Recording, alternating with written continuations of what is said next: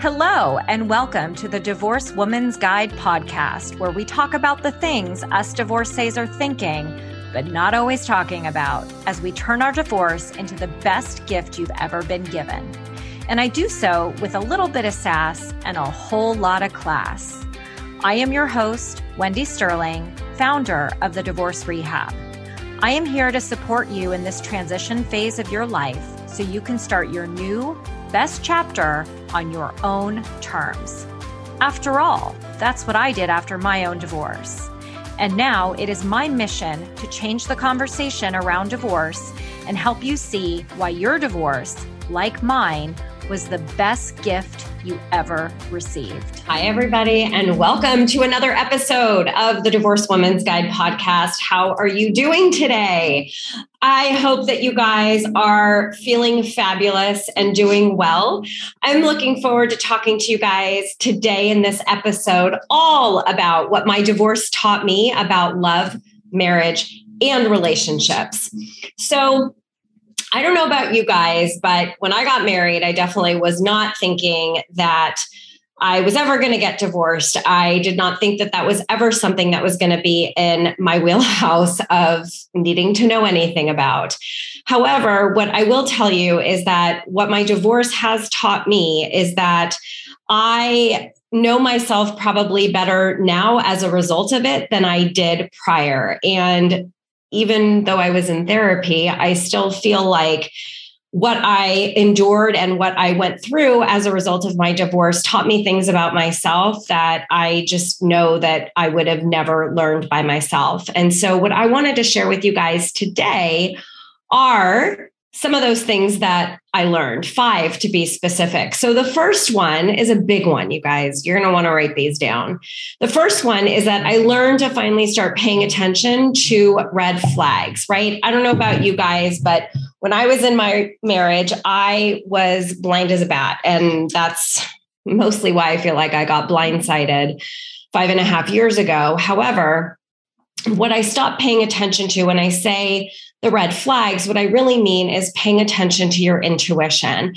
And so by not paying attention to those red flags, I instead justified his actions, right? I saw him through the lens that he wanted me to see, right? And at the end of the day, I loved him. I believed that he loved me. And so in no way did I ever want to see the flags as red. And so now let me tell you, I am not shy on calling out red flags. And I've learned to pay attention to them. I've learned what they feel like. And it's something that I encourage you guys to start thinking about, right? When we look back, hindsight is 2020. And so at the end of the day, you guys can probably look back and go, yeah, I remember in that moment, like I thought that something was up, but I didn't say anything. And so now, and what I've done in my future relationships and even in my current one is really to start paying attention to those moments where something feels uncomfortable and ask questions about it. Number 2 lesson that I learned, okay, is that I learned what truly living alone feels like. And I'm not saying that that was a negative thing. And let me tell you, being single and alone is way better than being married and alone. And I learned not only what that felt like to live in a house by myself, but I also got to learn how to truly afford my life by myself. The other part of it too, that was most important to me, and I'm sure many of you guys listening feel the same way, is that for the first time in my life, when my kids were with their dad, I finally had time to myself. I don't know about you guys, but when I was married, I never got alone time, not even when I had to pee, when I was in the shower. There was always a knock at the door. There was always somebody needing something. And my divorce taught me how to live alone. And a big part of that was getting comfortable with the alone time, the me time. And I remember how hard it was in the beginning. And now, oh my God, I cherish it. And I love having my alone time. I can't even tell you guys how much. And some of you guys may be thinking, oh my God, I want to be there. You will get there. I promise. It just takes time. The third thing that I learned was I got to make new friends. So I was the first, and I'm still the only person in my friend circle that got divorced. And for those of you out there who know, when you are divorced, you live a very different life than your married friends.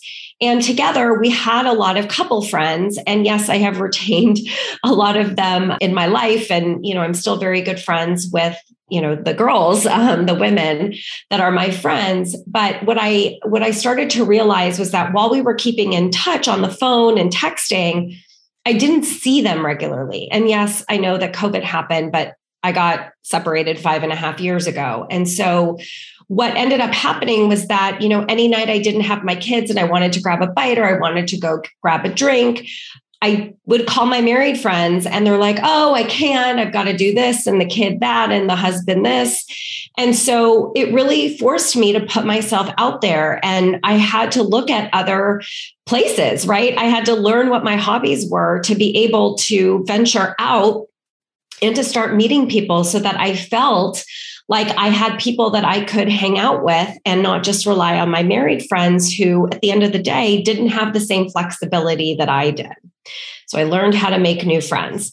Number 4 is I learned how to change my mindset from victim to owner. So let me explain that for a second.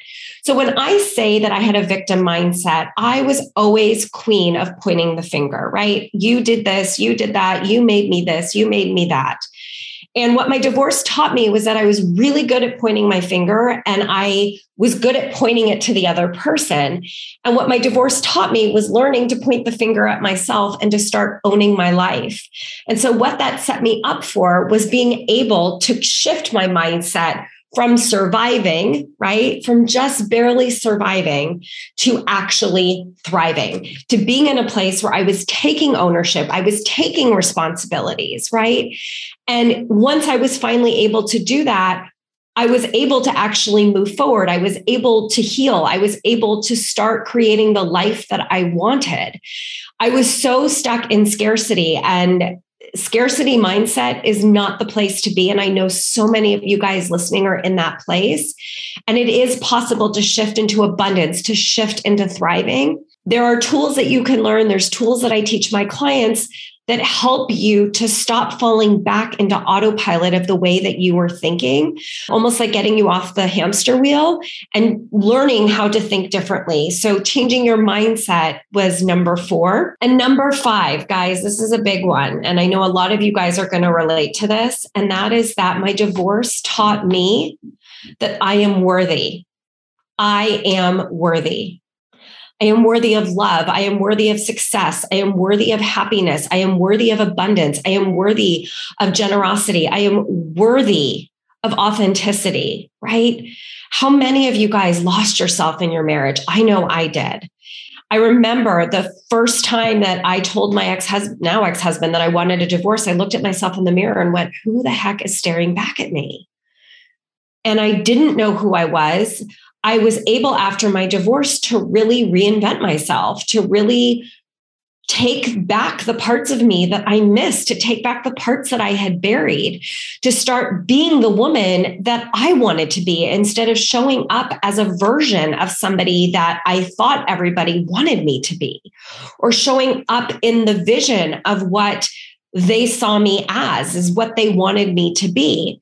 And I used to be a perfectionist. How many of you guys recovering perfectionists out there, right? And I also stopped saying yes to everything. I stopped caring about what other people think. How many of you guys are people pleasers, right? I stopped doing that. And loving myself, putting myself first, actually gave me so much clarity around every other relationship in my life and where it was that I wanted to focus, who I wanted in my life, who I wanted to focus on. Did these people align with my values? Are these real friendships that I want to continue having? And so what I hope you guys are getting from this episode is there is a gift in divorce. I say that all the time. My divorce was the best gift I gave to myself, because I wouldn't be standing here today. I wouldn't be here experiencing love. I wouldn't be here experiencing worth. I wouldn't be here experiencing success and happiness and joy. And so at the end of the day, what my divorce taught me as it relates to love, relationships, and future marriage is that I am worthy of having all of those things. And that is something that I would never in a million years ever take back. So that is today's episode, you guys. I hope you enjoyed it. You know that with every episode, I am trying to help you navigate wherever it is that you guys are in your process, to give you just some nuggets of information to show you that the other side is bright and shiny, and it gets to be whatever it is that you guys want. If you guys are tuning in, be sure to subscribe. Click the subscribe button so that you guys don't miss a single episode that comes out every single week. Sending you all so much love, light, and joy. Mwah. Bye, everybody. Thanks for tuning in to another episode of the Divorced Woman's Guide podcast. If you like what you hear, please share this episode with someone you know or spread the word on social media. This is how I reach more divorcees around the world and provide them with the support they need to create their next best life. And I would also love to continue the conversation with you. So please friend me on Facebook, join my private Facebook group, The Divorce Rehab, and follow me on Instagram at Divorce Rehab with Wendy. I'll see you next time.